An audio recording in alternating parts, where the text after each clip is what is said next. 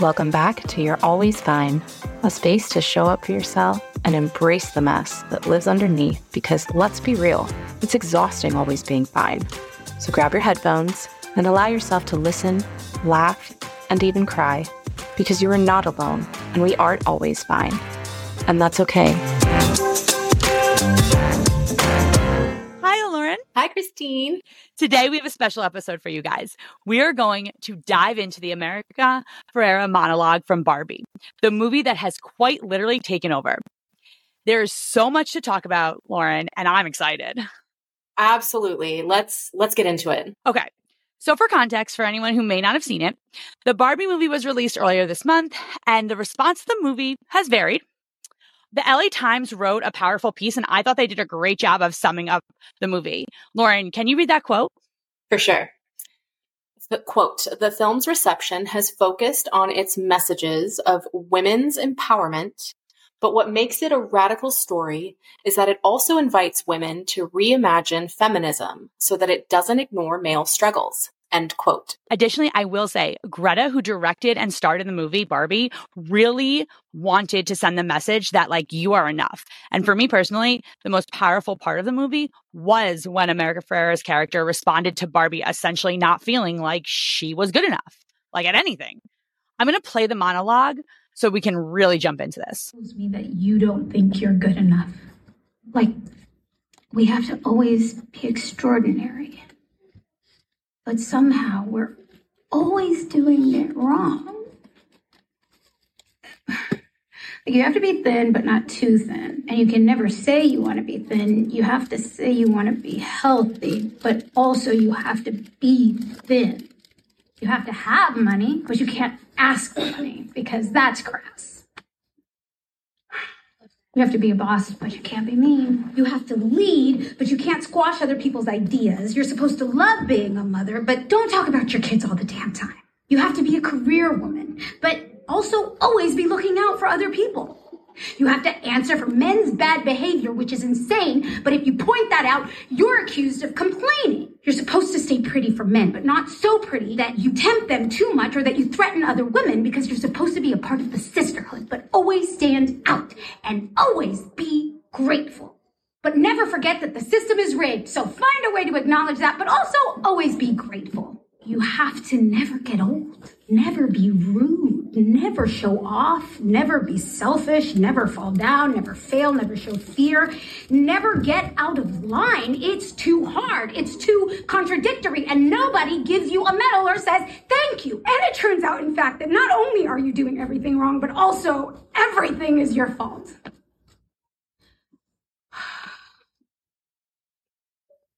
I'm just so tired of watching myself and every single other woman tie herself into knots so that people will like us.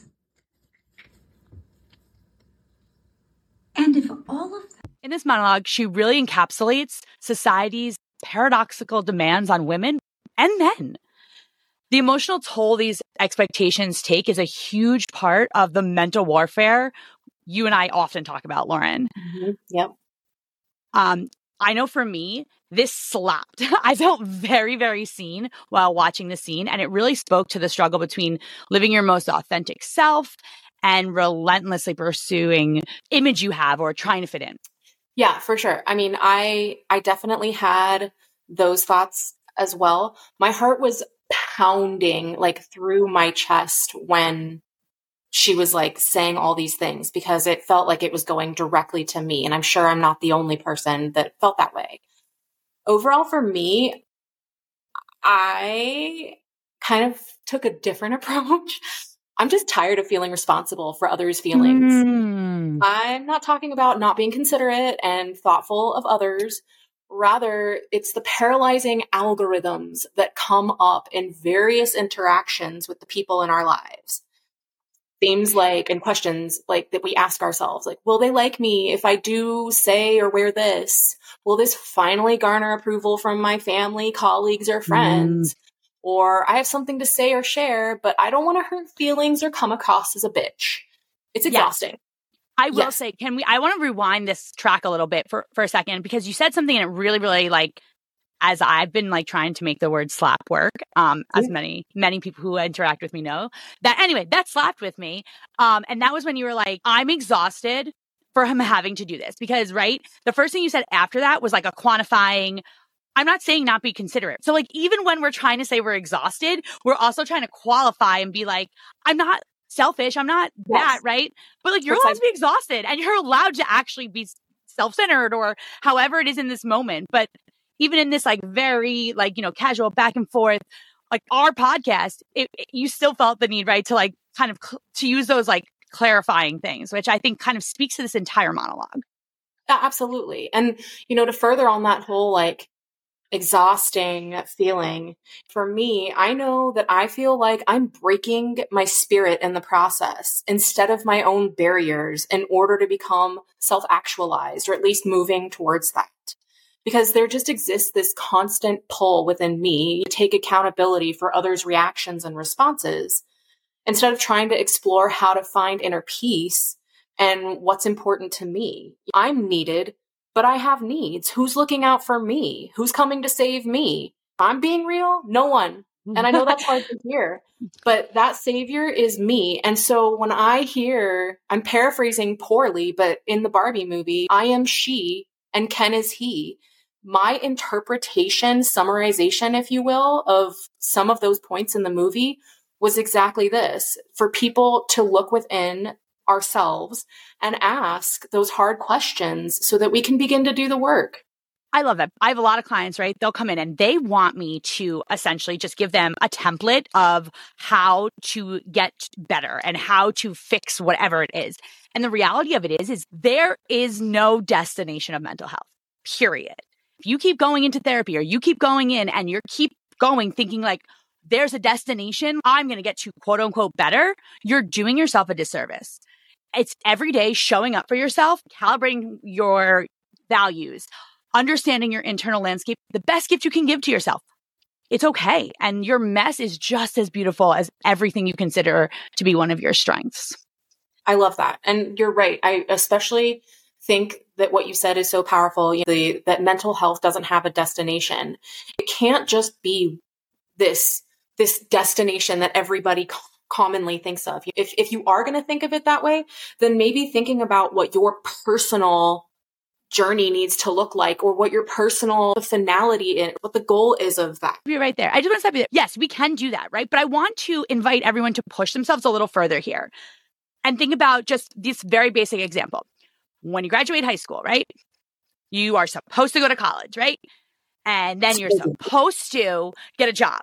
And then you're supposed to maybe find a partner. And then you're supposed to get married. And each time, right, we're putting happiness or enjoying life, right at the other end of once I have money, once I have this, once I do all this. Who can honestly say that they've gotten one of those big milestones? It's been everything they ever imagined, right? Because for most people, that's a high level of self-actualization to be able to do that, right? Most people are running to the next thing because when they got to the point that they thought was going to bring them this land of happiness, it felt just as empty as they did before, if not more, because it compounds, which is like why I feel like I have been like repeating it over and over is like, stop chasing happy and start chasing peace.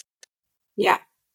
Yeah, that I definitely resonate with that because I tend to be a bit of a cynic. And so there's that scene where when, like in the beginning of the movie where Barbie is just like dancing and she's like, do you guys ever think about death? And I'm like, oh girl, yes, I do. Just being able to sometimes counterbalance, like getting so focused on like the destination.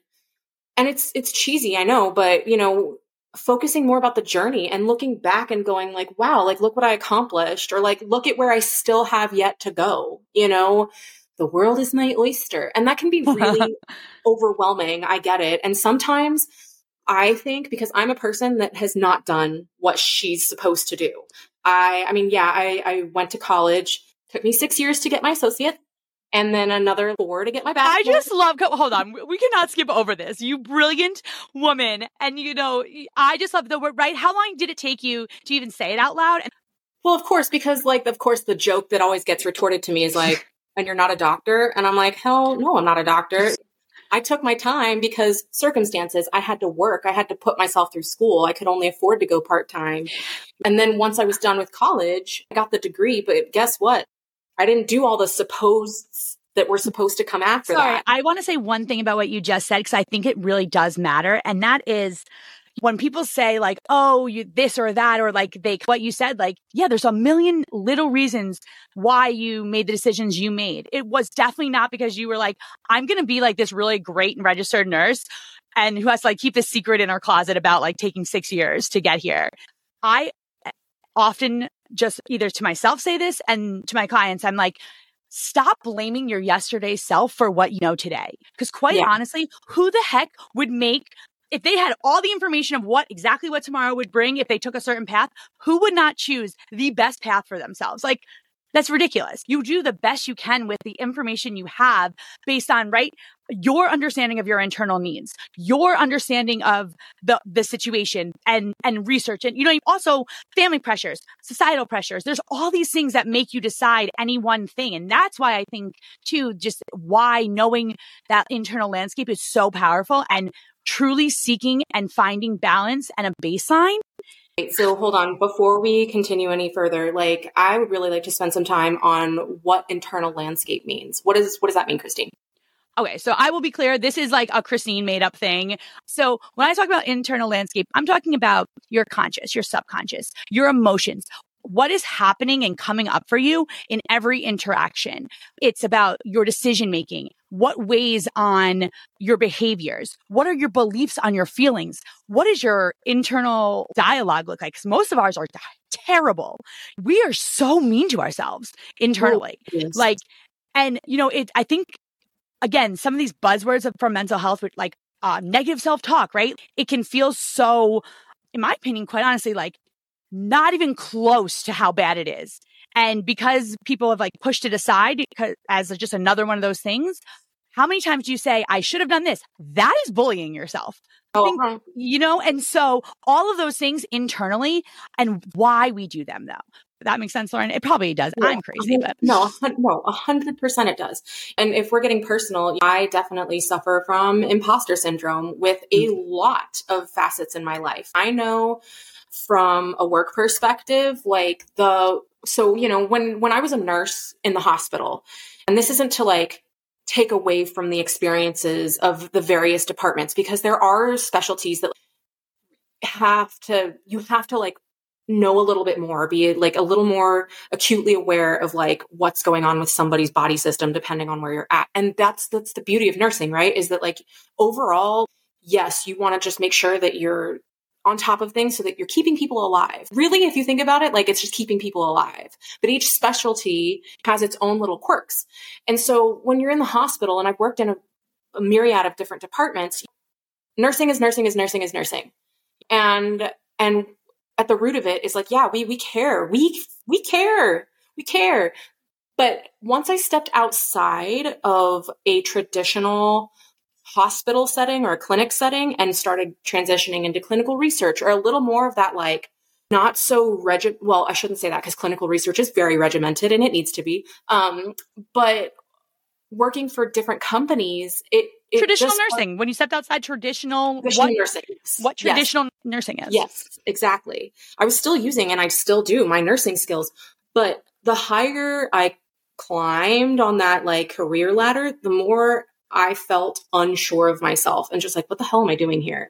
I don't know what the hell I'm doing. And so in a professional sense, for sure, in relationships, a new relationship, when it gets to be like past the like newness of dating, I get into this, like, what do they see in me? And so whether it was, and my example with work or personal relationships, I think that's why when she sits down towards the end of the movie and says that, and is just like, you can see the exhaustion and feel it through the screen. And that's when it just starts speaking to you that it's so fucking exhausting to try and stay in this balance of, equilibrium when it's so loud outside of our heads. And guess what? Most of the time, it's even louder in our heads. And it's 100%. Just like, there's no reprieve. And so it's like, finally, this quote that just like summed it up. And I think that's why I literally had a visceral and physical response. Texted both you and Busy, and I was like, we are dropping a bonus episode because I do not want to not speak on this, because that's how much I felt like it resonates, and like one of those things that opens the conversation, and we have to keep talking about it. Even if you don't agree with what we're saying, we have to keep talking about it. We have to be okay with expressing what is happening to us. And, not everyone's going to be a safe person to do that. And that's totally fine. But like, you're still allowed to feel what you feel and explore those feelings. Absolutely. And guess what? You're not the only one that feels these feelings. So many people struggle with their internal demons. Some people can just get through the day maybe a little easier, or they're always fine. Getting to that, you're always fine, really to me means evaluating and reflecting on that internal landscape so that it kind of brings us back to center. It brings us back to ourselves. And I think one of the really cool parts about kind of going on this journey and really investing in like, who the hell am I? You kind of start to get to this space where everything outside of me is really not my deal. I have so much control and so much power if I'm able to, for a fraction of a second, believe that I can change something. I can do this. Then when someone calls you out, when someone makes fun of you, when whatever, it takes away the power because you don't have any blind spots. Also, too, I think I say this, to people when I'm discussing mental health, because I realize I can sit here and you and I can sit here and have this conversation about internal landscape and self-actualization and the journey to get there. Some people aren't ready for that yet, though. Some people, because of circumstances, especially when I think about jobs, some people don't have that luxury of just being like, this isn't jiving with me, so I'm just going to go leave to go find myself. But you do have options. I just want to be very clear, though. You do have options to create boundaries. You know what? This doesn't jive with me, but this is about them and not me. And so I'm not giving emotional energy going to try to prove myself in a place you can't prove anything, kind of. I do recognize, because there have been times, I know for me, where it's like I've wanted to leave a department because of the toxicity, because of the unsafe conditions, and the transfer, the change couldn't happen fast enough. And so I really had to like dig deep on those days that I was still having to trudge into that department or that office. Oh, can you tell the story, Lauren? Which story? The one about your dad sitting down with you? Oh my gosh. Yeah. My dad, he was ever on this podcast. He's had some things to say about Lauren's anxiety. And just her need, have found that I tend to worry a lot about the things that I cannot control or the people that I cannot control. And as much as I like to think that I have that influence, like my dad at one point, I was just getting so flustered with the situation. And he just let me keep going. And he's like, "Are you done?" And I was like, "Okay, yeah, what? Find me a solution." Yeah, impart some fatherly wisdom. Insert that anytime you want, Ed. Like, let's go. His name is Ed. And so he's like, "All right, well, I'm gonna tell you something." I was like, "Okay, here it goes." He goes, "Actually, I'm gonna draw something." And I was like, "Okay." And I will never forget, we were sitting down at our dining room table at the time. So he pulls out this piece of paper and a freaking mechanical pencil. I'm like, this nerd is about to like show some math, I'm sure. And he starts drawing of like a Venn diagram. And he was like, okay. He goes, "I want you to picture all the things that you think you can control." Or no, sorry, it wasn't a Venn diagram. It was just a circle.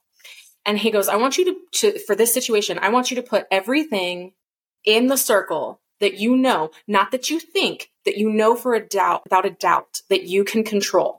And he goes, "And then everything else, I don't even want you to write it on the paper. I don't even write it, but I want you to put everything that you know. And if I start to see you writing down something that I don't know, you can't control that."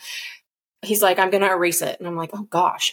So when I was with what I was left with on the paper, there really wasn't a whole lot in that circle left. But I'll tell you what was in that circle. It was definitely the things that I could control. And do you know what it was centered on?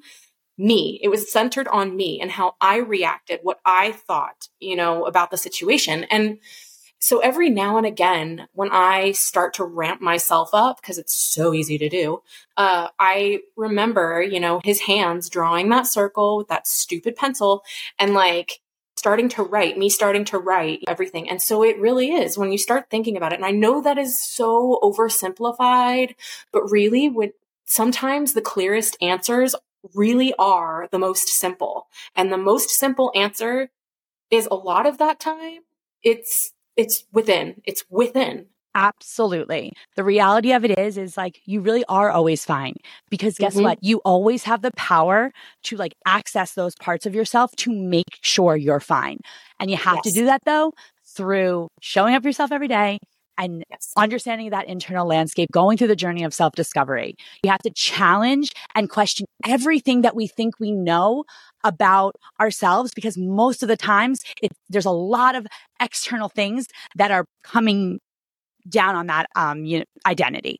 And so, embrace the vulnerability and allow yourself to authentically pave the way to create the life you want to live. And it's not always going to be pretty. It's not going to be perfect. And your road will not be straight. It's going to zig and zag. It's going to drop off sometimes, but you can pick it right back up when you're ready and you have the bandwidth to continue that journey. But keep going. That's the most important part. Absolutely. Where you are today is never going to be where you're going to be tomorrow. So until next time, find your health. Seriously, you're fine. You're fine because you have the power to access your place of peace anytime you need it. However, if you get stuck, we're right at the palm of your hand to help. Check out our show notes for this week's source list, recommended content, and Cabana live group schedule. We'll catch you next week for a brand new episode of You're Always Fine. The team at Cabana has found your reset button. The answer? Cabana Pods, acoustic soundproof booths with immersive micro vacations proven to boost your mood in just 5 minutes. To learn more about Cabana Pods, visit www.evenhealth.com/pods.